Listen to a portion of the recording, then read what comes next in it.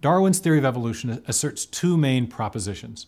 First, it asserts that the history of life can be best depicted as a kind of great branching tree, where the forms of life that we see today represent the branches at the top of the tree, and the trunk of the tree represents the first one-celled organism from which everything else came. So it asserts that life has arisen as the result of a slow, gradual, and continuous process of change from that very first simple ancestor to all the forms of life that have developed from it right up to the present. The second main proposition that Darwin's theory asserts has to do with the mechanism by which that continuous and gradual change occurred. That is Darwin's famous mechanism of natural selection, acting on random variations, or now modern biologists would talk about a particular kind of variation known as mutations, which are copying errors in the genetic material, in the sequence of digital characters in the DNA. And that second proposition of natural selection acting on random mutations is thought by both Darwinists and modern neo-Darwinists to be a completely unguided and undirected process. It's nature selecting the outcome, not an intelligent agent. Okay? And so in modern neo-Darwinism, natural selection and random mutation is thought to be a kind of designer's substitute that can produce the appearance of design in living organisms without those organisms actually having been designed by any kind of guided or directed process or mind. So the famous Darwinian biologist Francisco Ayala has said that Darwinism gives us design without a designer.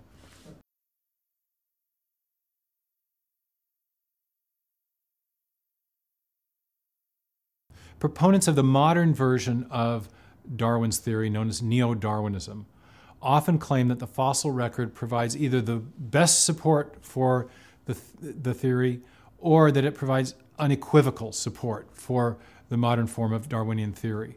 But in fact, from Darwin's time right up to the present, the fossil record has posed a very considerable challenge to the Darwinian first picture of the tree-like picture of the history of life, but also to the idea of the creative power of the mutation and natural selection mechanism. Because what we see in the fossil record, in particular, when we're looking at major innovations in biological form and structure, is the abrupt appearance of such major innovations, where in each case, those new biological forms are lacking any discernible connection to similar forms in the lower sedimentary strata. So you get an abrupt appearance of a new form of life, usually persisting through the fossil record with some slight variation, but the basic form remaining static over long periods of time, and then either the form going extinct or it persisting right up to the present. We don't see the gradual morphing of form from one major type of organism to another that is described by Darwin's tree of life and predicted on the basis of the action of his mechanism of natural selection and random variation/mutation.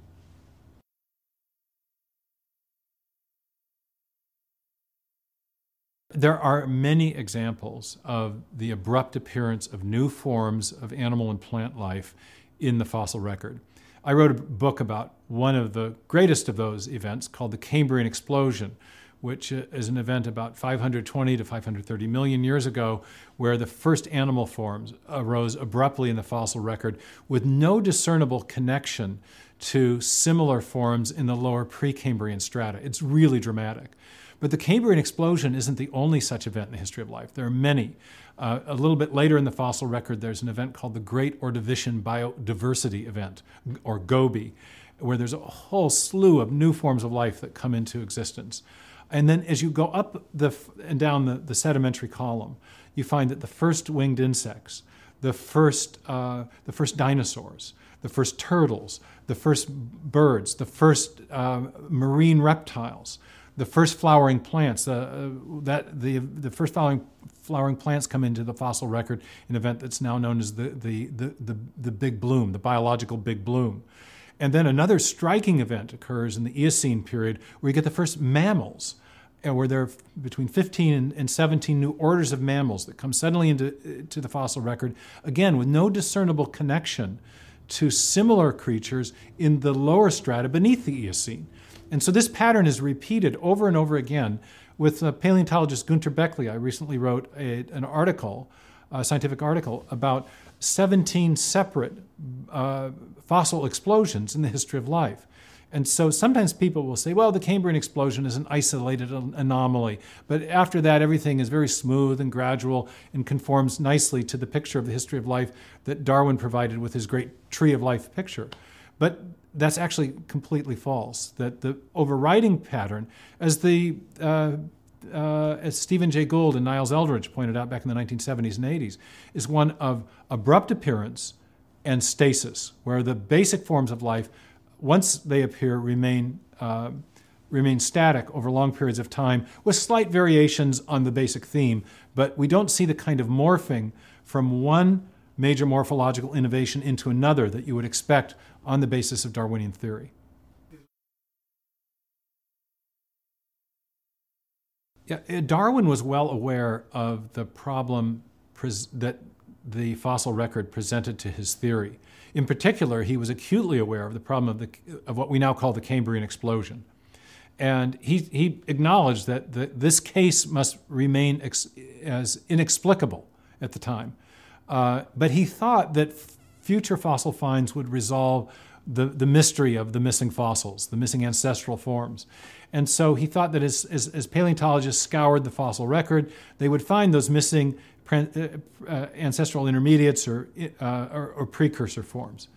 And he used a charming illustration to get this across. He depicted the fossil record as something like a book that had a few of the pages still in it, but many of them had been torn out, maybe by erosion or something else. And this became known as the artifact hypothesis, the idea that the abrupt appearance of the fossil forms as depicted in our current fossil record is an artifact either of incomplete sampling, we haven't looked hard enough, or incomplete preservation. Now, in the 20th and 21st century, in our current times, we now have good reasons to doubt the artifact hypothesis. First, we've had 160 years to look for the missing, for example, pre-Cambrian ancestors to the Cambrian animal forms that first arose in the Cambrian period. And rather than find those missing ancestors, what the paleontologists have actually found is a whole new array of Cambrian animals that were unknown in Darwin's time, such that the abrupt appearance now is even more abrupt. There are more forms that we now know appeared abruptly in the Cambrian, each of which is still lacking any discernible connection to ancestral forms in the earlier strata. So the Cambrian explosion, from our point of view, has become more explosive.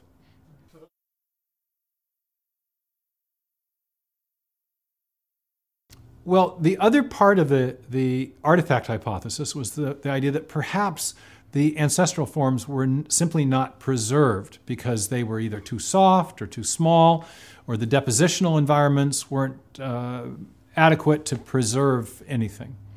And we've had a decisive test of that hypothesis in southern China. In a place called near Chengjiang, in a formation called the Maoshishan Formation, there's been a massive find of new Cambrian animal forms, documenting that the explosion was even more dramatic than Darwin was aware in the 1860s. But in addition to that, in a layer of shale beneath the shale that documents the Cambrian explosion, a layer called the Dushantu Shale, paleontologists have discovered late Precambrian embryo fossils. Now, the embryos are, of course, extremely small, and they're, being embryos, extremely soft. So here we have an example of soft-bodied forms, soft-bodied microscopic forms that are being perfectly preserved, but in that same layer, there is no evidence of the ancestors to the Cambrian animals that come immediately after in the fossil record. And that raises a question. If you can preserve soft embryos, why aren't you preserving the hard parts of the ancestral precursors to, say, trilobites or the primitive fishes or the other forms of life that first arose in the Cambrian? And the Chinese paleontologists, by and large, have concluded that the reason that there's no preservation of those alleged Precambrian ancestors is that those ancestors weren't there. They simply weren't there. So the artifact hypothesis, the claim that the ancestral forms were not preserved because they were too soft and too small has been directly refuted by finds like that at the Dushantu Shale, which show that soft-bodied forms can be preserved. Even microscopic soft-bodied forms can be preserved, but in the same layers, you find no evidence of the ancestors of the animals that come later.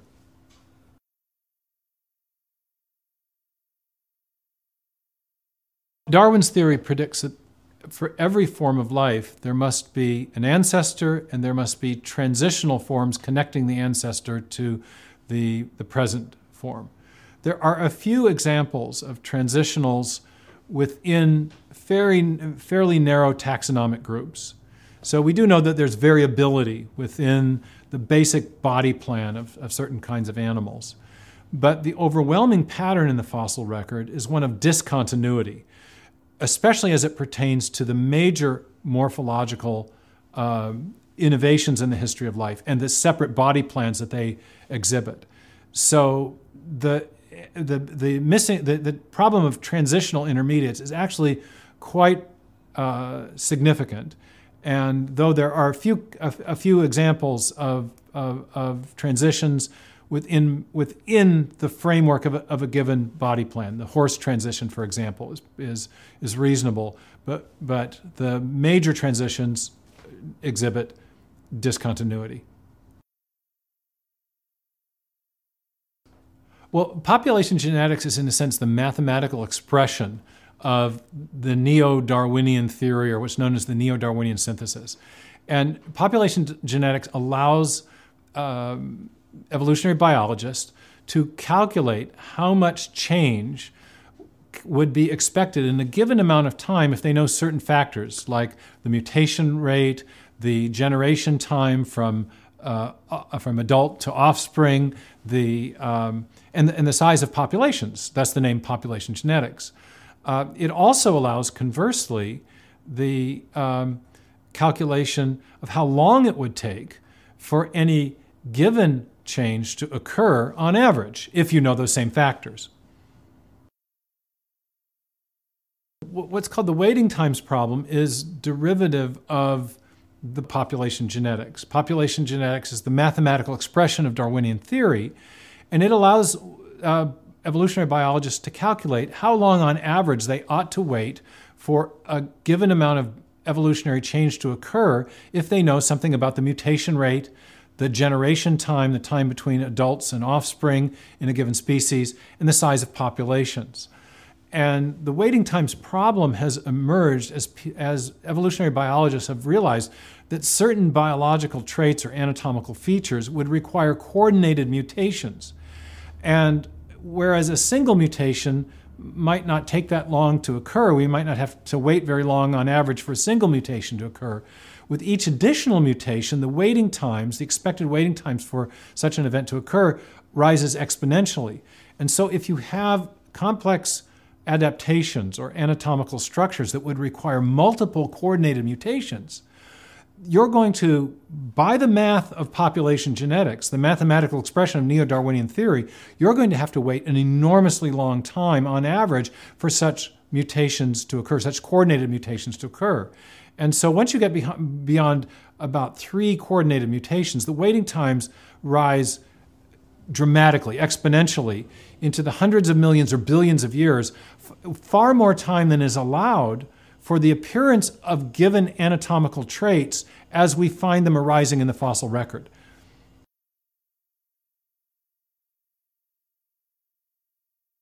If the Darwinian mechanism lacks the creative power to generate the large-scale, what are called morphological innovations, the big changes in form that arise in the fossil record, that raises the question, well, what could produce those new forms of life? And what we know from biology is that whenever you see new forms of life arising, you also have to have new information. It's very much like in our computer world. If you want to give your computer a new function, you have to provide code. You have to provide information in the form of software. And something very similar is true in life. If you want to build a new form of animal life, you have to have new organs and tissues. But new organs and tissues require new dedicated proteins to service those organs and tissues. For example, many of the animals that came into the fossil record in the Cambrian period had had a gut. But guts require digestive enzymes, and digestive enzymes are proteins, and proteins are built in accord with the instructions stored on the DNA molecule. So as you see these explosions of form in the Cambrian period or other periods in the history of life, what you're also seeing, therefore, is explosions of biological information. Biological form requires biological information, genetic information, and other forms of information. And that raises the question, where did that information come from? Now, what we know from our uniform and repeated experience, which is the basis of all scientific reasoning about the past, is that information, especially in a digital form, always comes from an intelligent source, whether we're talking about a paragraph in a book or a section of software or hieroglyphic inscription or even information embedded in a radio signal. Whenever we see information and we trace it back to its ultimate source, we inevitably find a mind, not a material process. Well, if the mutation selection mechanism is not capable of generating the amount of information necessary to build new forms of life, then a better explanation is actually intelligent design. It's that a mind played a role in the origin of those new forms of life. And that's consistent with everything we know about the cause and effect structure of the world. Mutations degrade information, but minds generate information, and therefore mind provides a better explanation for the origin of information than the Darwinian mechanism.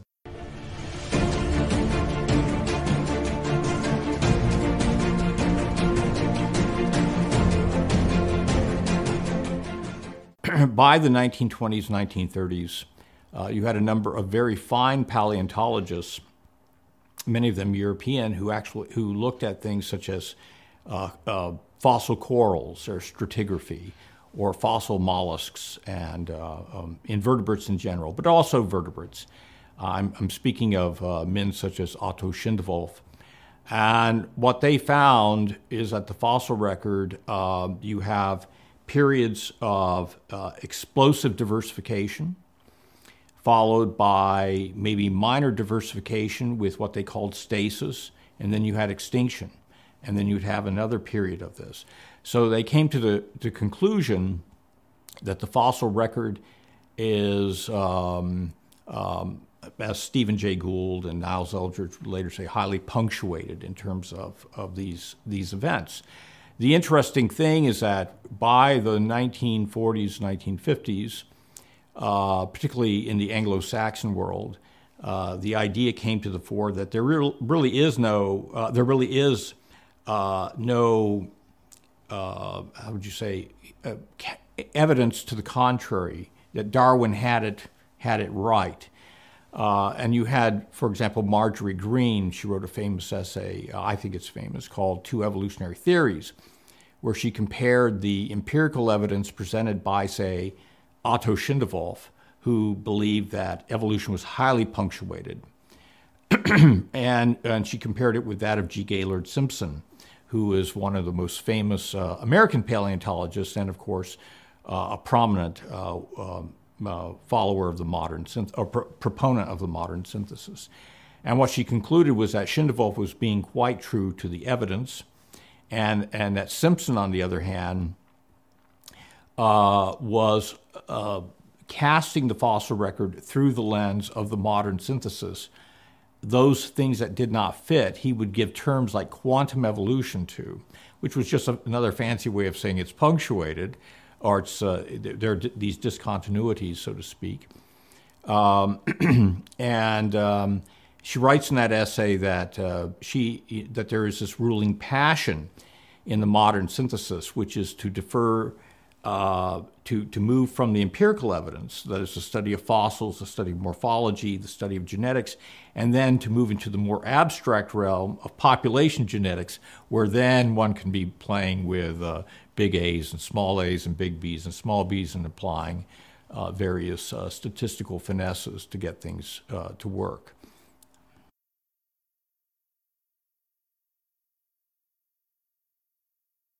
So I would say that the common textbook story of the kind that you would read, say, in National Geographic, is that you look at the fossil record, you look at the geological evidence, and everything comports fully with the Darwinian theory of evolution. that yes, there may be some quote-unquote missing links, but these are few and far between and soon to be filled in, if not currently being filled in.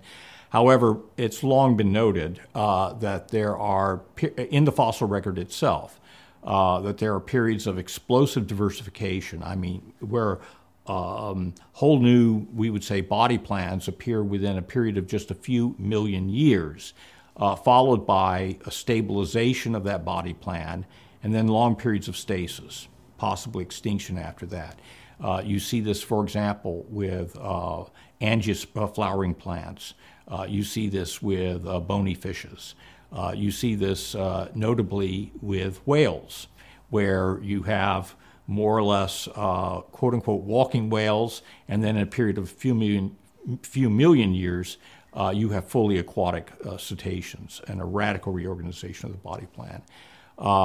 You see this also in the invertebrates, where you have just this. You have some groups, for example, like the edible shrimp you might find in the grocery store that's farmed. You have that they appeared in the Permo-Triassic or the Jurassic, and their body plan has remained essentially the same ever since. They have a lot of genetic diversity, but yet in terms of their morphological features, they appear in the fossil record, and they've been with us for well over 100 million years.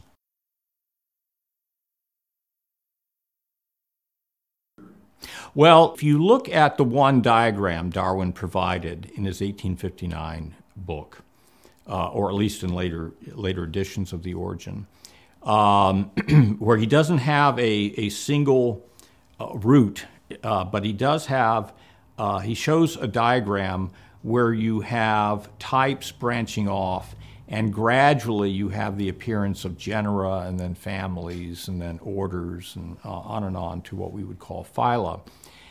The interesting thing about the fossil record is it's actually the reverse. You have your phyla appear first, where you have the major body plans, during the so-called Cambrian explosion, maybe a few of those body plans earlier. So we're speaking about a 500 million years ago or so. And then you have the appearance of classes and orders, and then families and subfamilies and so on and so forth.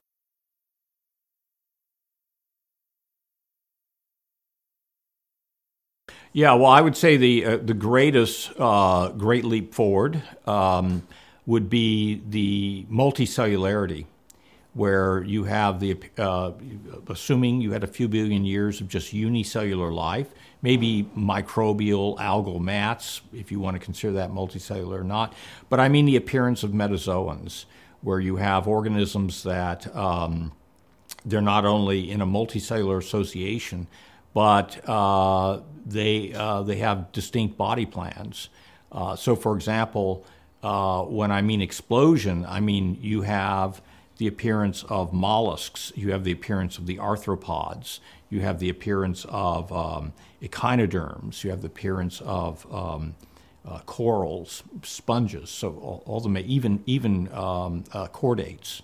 So that would be an example. So you have that leap from unicellular life, think of a bacterium, or think of a protozoan, or think of an algae, and then you have the transition to multicellular life that would form a body plan that when you would see it, you would recognize it, because those body plans, not all of them, but many of them are with us today, including ourselves. All right. Another example of a great leap forward would be the transition from, in the chordates, the transition to having a true backbone, having a cranium, what we would essentially identify with the origin of the groups that gave rise to cartilaginous and bony fishes and allied groups. That's another thing that taking, for example, the vertebrate tree as is, we are part of that. It explains our body plan. It was formed with that great leap forward.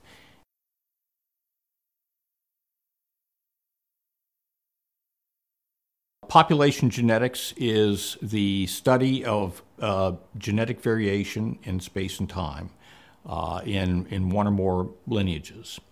It is a product of, it arose, I would say, beginning in the early 20th century. It was the idea that one could, that the focus should not be on development, that is how, embryogenesis. The focus should be on what is called the germline. So it's a study of essentially germ cells, their genetic constitution, and how that would change over time. And there are various mathematical tools that make that rather straightforward. Now, the question as to whether population genetics poses a challenge or not to Darwinism, I am of two minds. On the one hand, population genetics is a product of the modern synthesis. And so it provides an axiomatic foundation, to use a $20 term, that is essentially to support the modern synthesis. So it was a result of weeding a number of contending hypotheses out. So in that sense, I would like to say it's a rigged game if it's going to favor the modern synthesis. The problem is that its scope, its purview, is to handle small incremental changes over time.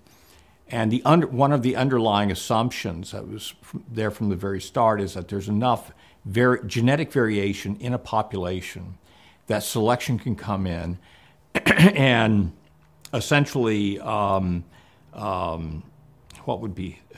craft the population or move the population in a certain direction in combination with genetic drift.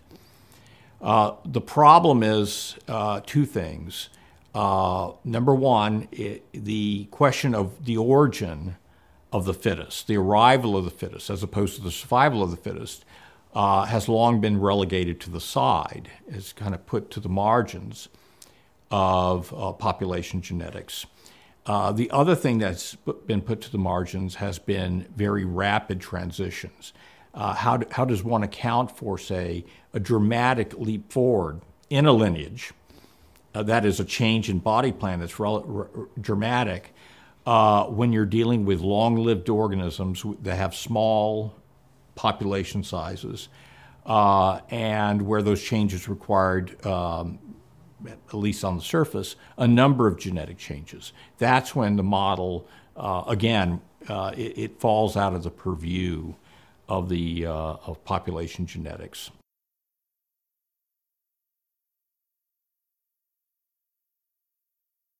Evolution was deemed in 2001 the poster child of macroevolution. That is because beginning around that time, a number of more or less complete fossil whales had been discovered, allowing for in other words, for the discovery of so-called missing links, going from a full four-legged walking hippopotamus or some other ancestor to a fully aquatic, what we would regard as more or less looking like a modern whale to appear. And so, given the anatomical, given the paleontological evidence, by 2001 it was considered the best case scenario for Darwin.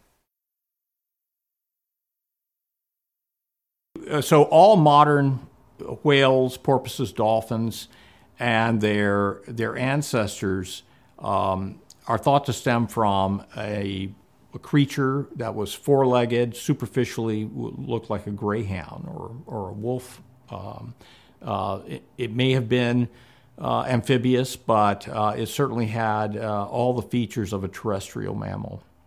A cartoon version of whale evolution would be you start from a four-legged ancestor that's fully terrestrial, has offspring that begin, say, hunting along margins of a seashore. Their offspring become more amphibious. You have loss of the hind limbs. You have the transformation of the forelimbs into flippers. You have the emergence of a tail fluke. You have and their offspring in turn, as this is taking place, are becoming ever more torpedo-shaped, until finally you have a more or less modern whale that's completing its life cycle in a fully marine environment.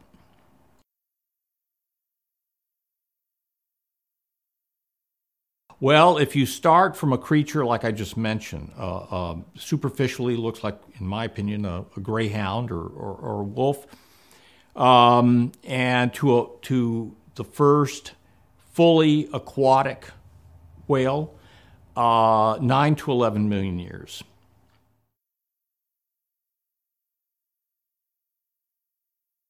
The interesting thing is that for most of that period, filling in the gaps between a four-legged, superficially, wolf-like ancestor to on the other side, a fully aquatic whale, you had a number of so-called walking whales or proto-whales.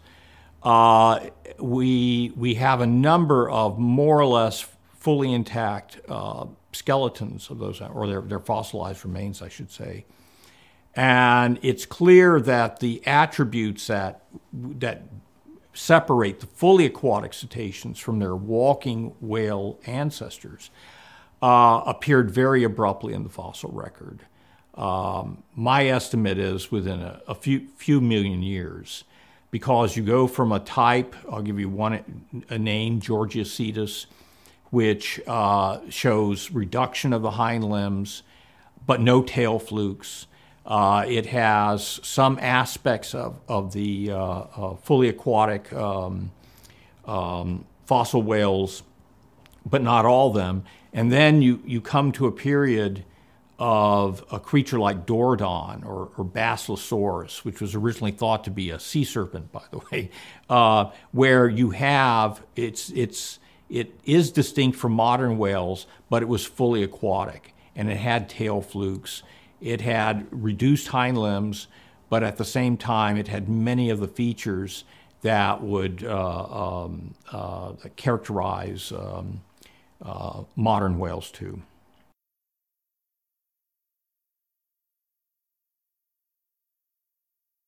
First of all, that is an open question. It's an open question because there have been no empirical studies, there have been no mathematical studies to actually grapple with the number of changes that have been that took place. So that's one thing. Second is that you have to narrow that down because, again, we're talking about something that's akin to punctuated equilibrium. You have a period where you have a number of these so-called walking whales, but they lack many, if not most, of the attributes that would separate the earliest fossil fully seagoing or seafaring whales and modern whales from the rest. And that appears very abruptly in the fossil record. So the question is there enough time? It depends on... You have to take into account a number of factors. One is that we're talking about organisms that have long generation times. On average, we'll say 5 years. So they're not like bacteria, viruses, or fruit flies or anything like that. Second is that mammals, in general, do not have large reproductive population sizes. So we're not talking about millions of individuals. We're talking about populations that may have numbered in the thousands or 10,000s or perhaps more. So those put a number of constraints on the number of genetic changes that could have accrued over time. The third issue is that when you look at the characters that had to be transformed, in a window of, say, 5 million years or less.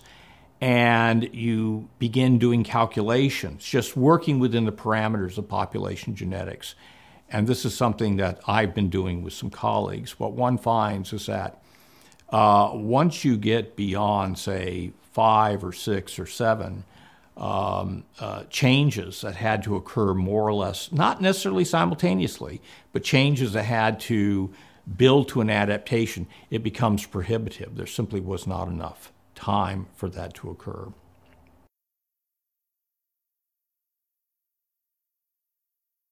Well, I guess the best analogy would be, imagine if you were going to take your Volkswagen and decide you were going to visit the Marianas Trench in it. Or let's say you're going to have a submersible that could go down a few thousand feet. Well, how many engineering changes would you have to make to your vehicle to accomplish that? Well, it's similar, going from a four-legged, fully terrestrial mammal to an organism that can complete its life cycle out at sea, give birth there, suckle the young, dive down 1,000 feet or so, hunt fishes, etc., requires a number of extensive changes. Changes to the eyes, changes to hearing, changes to the reproductive system, modification of the body so that instead of walking on 4 limbs, the body adopts a torpedo shape, more or less, that has hydrodynamic properties. It can move very swiftly to hunt prey under the water. So you're talking about changes to the musculature. You're talking about changes to the vertebral column, the origin of a tail fluke, and all of the musculature and also neurological systems for coordinating that. Changes of breathing, which is very important. You have to be able to control breathing in such a way that when diving, there's the blowhole or the nostrils remain closed, and then there can be the exchange of the exhalation and inhalation once the surface. Then there's the question of sleep.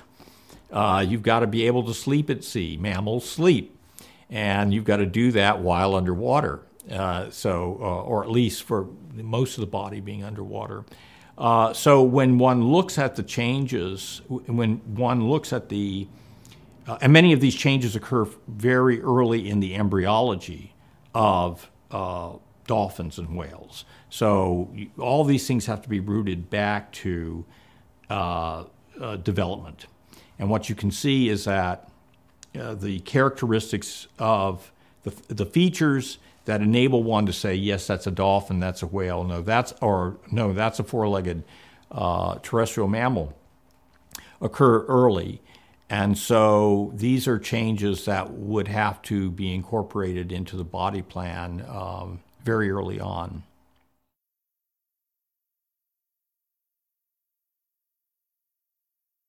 Years ago, David Berlinski came up with a back-of-the-envelope calculation on the number of characters that would have had to have been transformed going from a walking whale to a fully aquatic whale.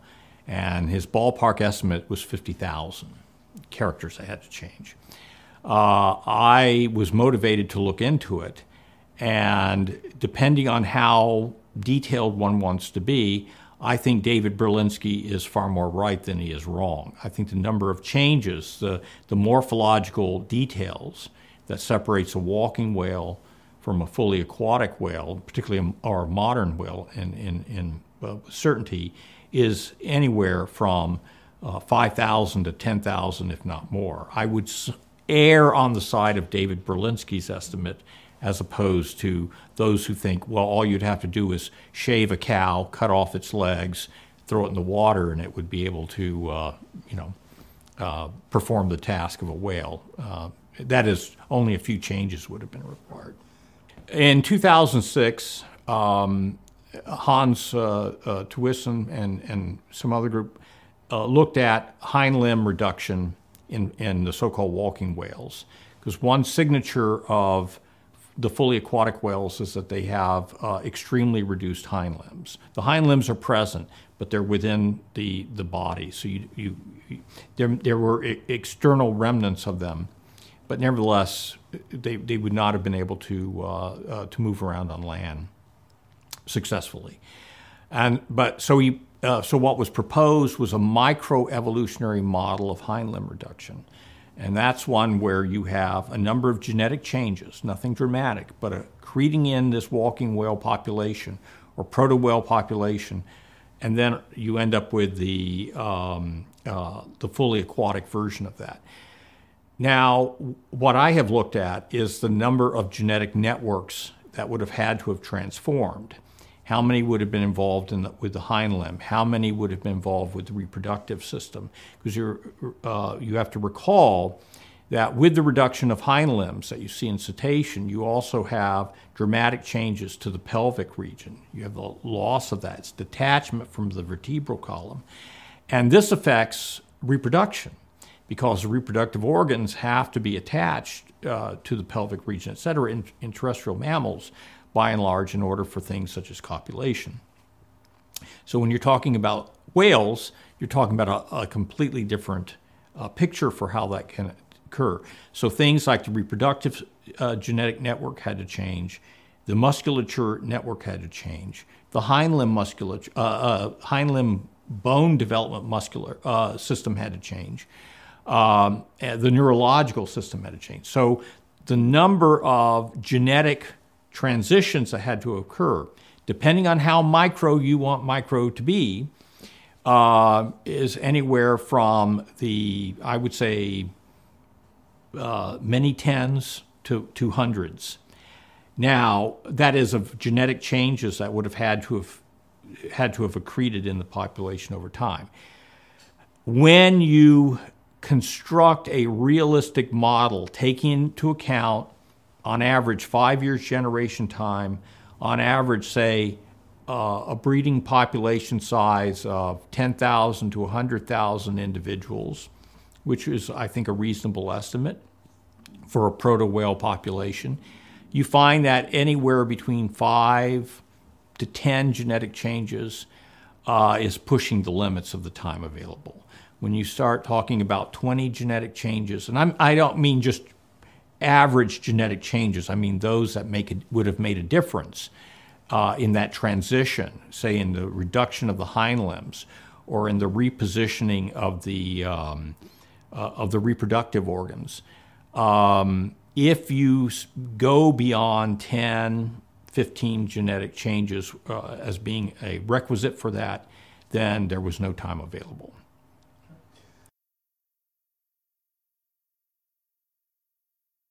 Well, it depends upon the estimates that you use, but if, for example, you want to think of one morphological innovation, let's say the origin of tail fluke, which involves, it's just more than having an extension of the tail. It involves a modification, it involves the origin of a unique part of the backbone called the ball vertebra, which enables the tail to move up and down. It involves a modification of the musculature. It involves a modification of the neurological control of that musculature. And so we're talking about a number of changes, but if you imagine, say, that 2 genes are involved, according to some estimates, that's, and these are not my own estimates, but these follow from a paper published about a decade or so back, that would take about 43 million years for those 2 changes, 2 genes to come together in such a way that would enable, say, a tail fluke to have emerged. Well, there just was not enough time. It's a numbers problem. The analogy I like to use is imagine someone goes from, say, poverty to being a billionaire overnight. Well, that raises the question, how did that happen? Were they pinching pennies? Were they a wise investor? Did some wealthy relative pass on their estate? What exactly happened? So when you look at whale evolution from the same perspective, and you start saying, well, let's assume that we're talking about hundreds of morphological changes here. And let's assume, simplistically, mind you, that it's just one or two genes underpinning each morphological change, maybe even more, depending on how micro you want those transitions to be. It becomes very quickly prohibitive. There just was not enough time. So taking other estimates, and this I've done in collaboration with others, if you required, say, 5 genes to change, or more, say up to 10 genes to change, to have the emergence of a tail fluke, or to have the emergence of, say, or not emergence, but say a fully reduced hind limbs, like you would see in the modern whales, then the 3-4 million years, even 9 to 11 million years, given population size estimates, given generation time estimates, there was not enough time to accomplish that. So that means that we have to look at other models for how that transition occurred, models that have largely been ignored by advocates of the modern synthesis. One favored hypothesis that has come to the fore, not by myself and by others, others that would be, say, in the intelligent design community, but those that work with fossil cetaceans, is that essentially is that of the hopeful monster, that maybe there were 1 or 2 genetic changes that radically transformed a number of organ systems all at once. The problem with that is when you look at the genes that are involved in, say, the hind limb development, that we know play a critical role in dolphin embryogenesis. Those genes have multiple effects on, for example, they have effects on heart development, they have effects on brain development, so they just don't affect one, just the hind limbs, the femur and things like that, the pelvis. So when you have a mutation, and we know this from studies in, say, mice, when you have a mutation, yes, indeed, you may get a reduction of hind limbs, but you also may have a number of significant birth defects that effectively make that mutation null and void in terms of its reproductive advantage.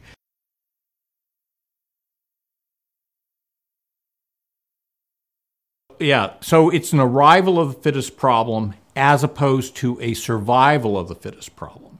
So it's a question of if a particular trait needs 2 or more mutations, not to appear simultaneously, so we're not talking about what's the probability of that, but just for 2 changes to coalesce, come together in an individual such that an adaptive trait appears. How much time would that take? Well, you have to, again, factor in how long the generations are, what is the average population size that's breeding, contributing to the next generation on average, and then look at, well, what percentage of the mutations would not necessarily be neutral, but would actually be advantageous. And what one finds is that that's a problem that has been largely ignored until Michael Behe put it front and center in the mid-2000s. And then it began to be, it had been investigated. I mean, people had looked into it before, sure. But you started having advances on the mathematical front by investigators such as Durrett and Schmidt, who started looking at things like human evolution. How many, for example, how long would be the waiting time for 2 mutations to come together, 2 novel changes that would give an adaptive trait? And they found that in the case of, say, hominids, that would include myself and would include also our ancestors, that would have been 216 million years. That's the waiting times that it would have taken for those 2 changes to have come together in such a way that you would get some novel trait to appear. And remember, estimates of, say, human-chimpanzee divergence is anywhere from 5.5 million to 6 million years. So 216 million, if you have to wait that long and you look at the fossil record, there's a problem there. That is the waiting times problem. And you can apply it also to the whale evolution problem. What is the waiting time, say, for those 20 genetic changes to have occurred that contributed to hind limb reduction or the emergence of a tail fluke? How many million years are we talking about here? So you have to think of it in terms of, it's again a numbers game. You have to think of it in terms of the resources available, changes that would have occurred, and what are the time constraints on those changes.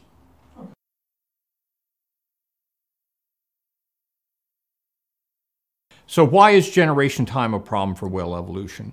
Well, unlike viruses that can, not only are there large numbers of them, but they can mutate rapidly, and so the turnover is as we know, very rapid. In the case of bacteria, for example, under ideal conditions, their generation time can be, half an hour. For fruit flies, it can be 8 days. So what does this mean? It means that genetic changes can occur very rapidly because the turnover of the populations are taking place very rapidly. So you can see things like insecticide resistance appear very quickly and spread to a population very rapidly. That's not a problem. When you come to something like mammals, when you come to whales, you're talking about generation times of, say, 5 years. So suddenly the turnover, that is where you have individuals reproducing, the young growing to maturity, in turn reproducing, suddenly the turnover, the genetic turnover time becomes much, much, much longer. And so the textbook models that one would take from viruses or bacteria or fruit flies and extrapolate over to whales no longer, it applies, but it becomes orders of magnitude longer. So that's one of the aspects of the waiting time problem.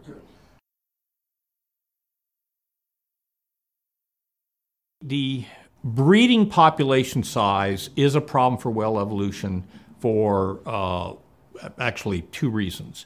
One is that mammals in general have breeding population sizes that are on the order of, take the Norwegian rat, say around 10 to the 6th or 10 to the 5th even.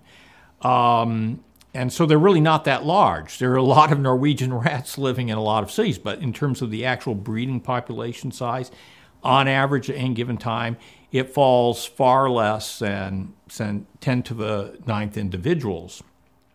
Now, why is that a big deal? Well, it has been, when you look at the equations of population genetics, natural selection really doesn't have traction on populations that fall below that 10 to the 9th number, breeding population size on average. And so mammals, birds, some flowering plants, they fall down into a range at which to invoke natural selection to explain changes occurring over time, the equations really don't have, selection really doesn't have traction there.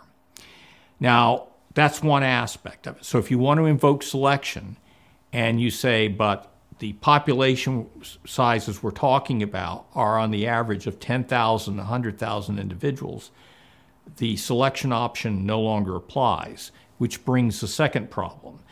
What then begins to apply is what is called a drift model, which means that under a genetic drift model, a trait, be it a good trait or be it a bad trait, has a 50-50 chance of getting fixed in a population over time.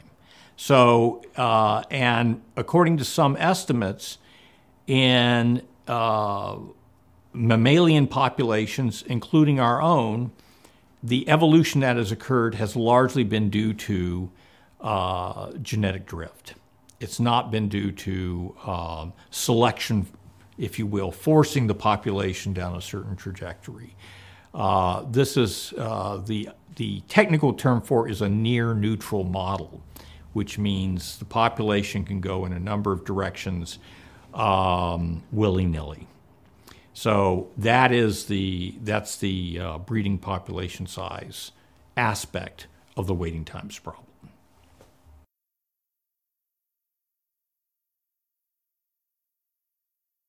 The problem is that what we see in whale evolution is we see directionality. We see a number of coordinated changes that occurred very rapidly. And so to explain that on the basis of just genetic drift, that random changes just happened to come together and appear to be directed, that does not seem to comport at all with what we see. Which is why natural selection was invoked for since 1859 to account for such directionality. When you say, well, natural selection no longer really applies, things just happen, and then you see the directionality of going from a walking whale to a fully aquatic whale, the two don't add up. It does not seem to comport. I know of no neutral model that can explain the kind of directionality you see in whale evolution.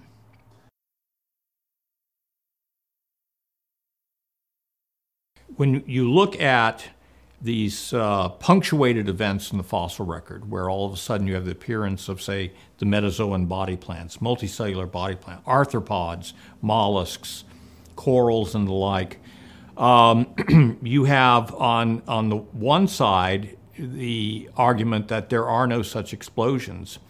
That, yes, indeed, we look at the fossil record, yes, indeed, it appears to be abrupt, but not really.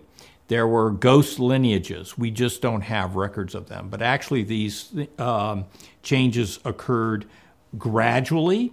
They occurred according to the standard modern synthesis view of just a number of very small genetic changes accreting over or accreting in space and time in a lineage.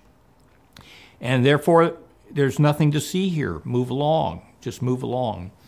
Then you have another argument, which was one that stemmed from the 1920s, 1930s, largely in Europe, of just taking the fossil record, looking at it and saying, well, no, actually, there are these explosive events. We do see arthropods suddenly appearing. And not only do we see arthropods suddenly appearing, but we see a number of really weird arthropods appearing, like Anomalocaris and the like. And so the argument there is that, well, whatever changes occurred genetically had to have occurred very rapidly, and they had to have occurred also in a coordinated way.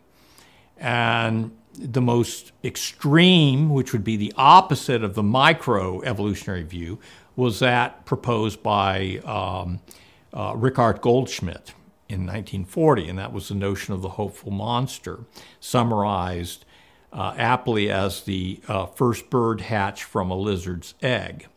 And so his argument was that you had you could have one or two mutations that would occur, and these were called systemic mutations, and they would change the whole body plan. So that's the exact opposite. So looking at the fossil record, and he was taking the evidence that had been amassed by Otto Schindewolf and others, and he said, well, actually, there are these abrupt transitions, and maybe one or two genetic changes could account for them. The problem with that view, as was noted, was that you still have to explain it in terms of a population genetic account. So you may have that one-off individual. You may have a lizard population, and suddenly you have a bird appear. But who would that bird mate with? If all of his kin, his brothers and sisters, are lizards, in other words. So you don't evade the population problem. Other models that have been proposed are those of a more Lamarckian nature, which is that, yes, indeed, you do get these punctuated events. There are these explosive events in the fossil record. What you see with the Cambrian explosion is real. What you see with the origin of, say, bony fishes and angiosperms and others, all these, the origin of insect flight, yes, these were dramatic events, but they could be explained because of some internal directedness to mutational changes. So it's not just population genetics. There's an oriented, I wouldn't say teleological, but there's this oriented factor to evolution. And the problem there is that there really are no mechanisms to account for that. We have, to this day, no evidence for there being any real, quote-unquote, Lamarckian transformations. A model that I have favored, that I have written about and that I have colleagues have written about, is that there are so-called jumping genes.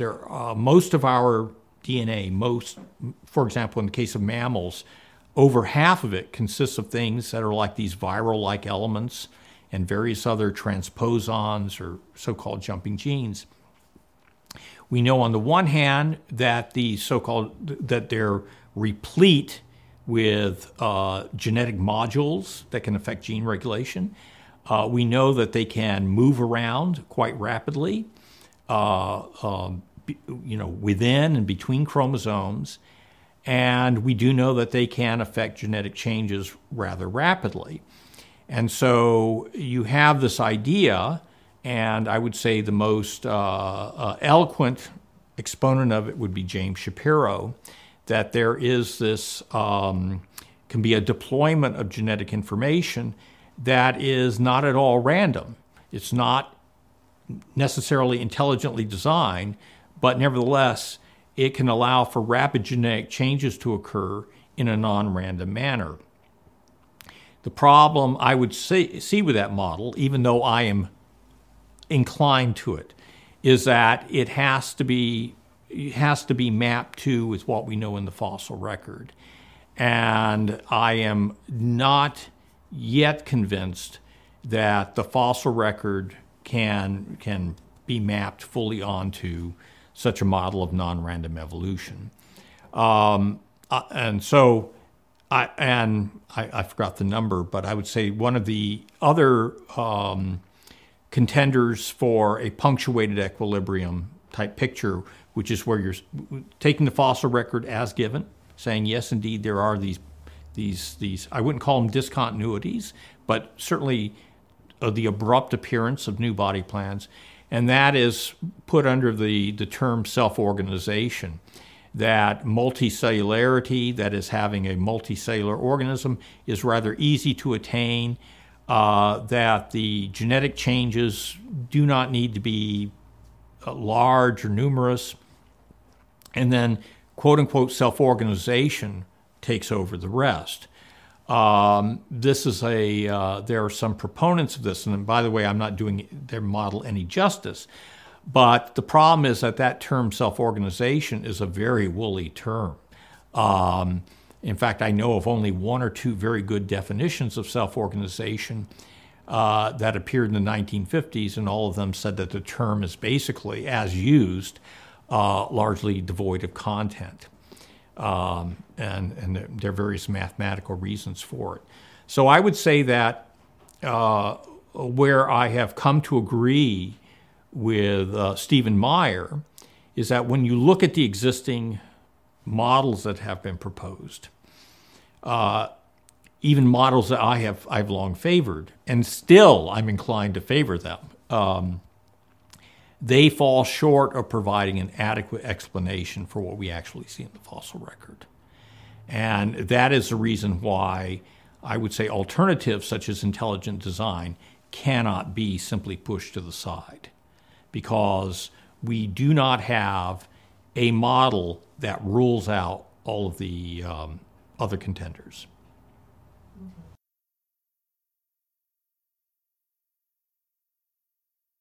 It seems to me that that kind of directionality ultimately collapses to a model that's either panpsychist, if that term, where matter and mind are basically one and the same thing, or whether beginning with the Big Bang, there were some predestination. There was a pre-ordering of things, but at a very fundamental level, at a quantum level, or at an elemental level, because ultimately it would mean that by the time you get bacteria, protozoa, you have these programmed genetic changes. You have mechanisms in place that can diversify and that can be deployed to become everything that we see in the natural world.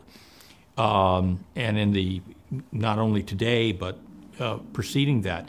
So if you're not going to allow for an extrinsic source of information, the alternative is it has to be intrinsic. And if you want to stick to some version of materialism or naturalism to account for that predestination or preordination of events, I don't see how you can do that. I don't see how one can have programmed genetic changes without there being some pre-programmer. Unless one wants to go down, say, a vitalistic route, which most don't, or down a panpsychist route, which after Teilhard de Chardin, most don't, or some so-called emergentist materialism account, which I think is devoid of content. Well, I'm a Platonist, so my view is that there is an extrinsic source of information. I'm not a monist in any sense. That does not mean that I negate there having been some kind of evolution, a phylogeny, etc. But I believe that the patterns that we see in space and time, while they occur in space and time, ultimately have their source in an informational realm that is outside space and time. If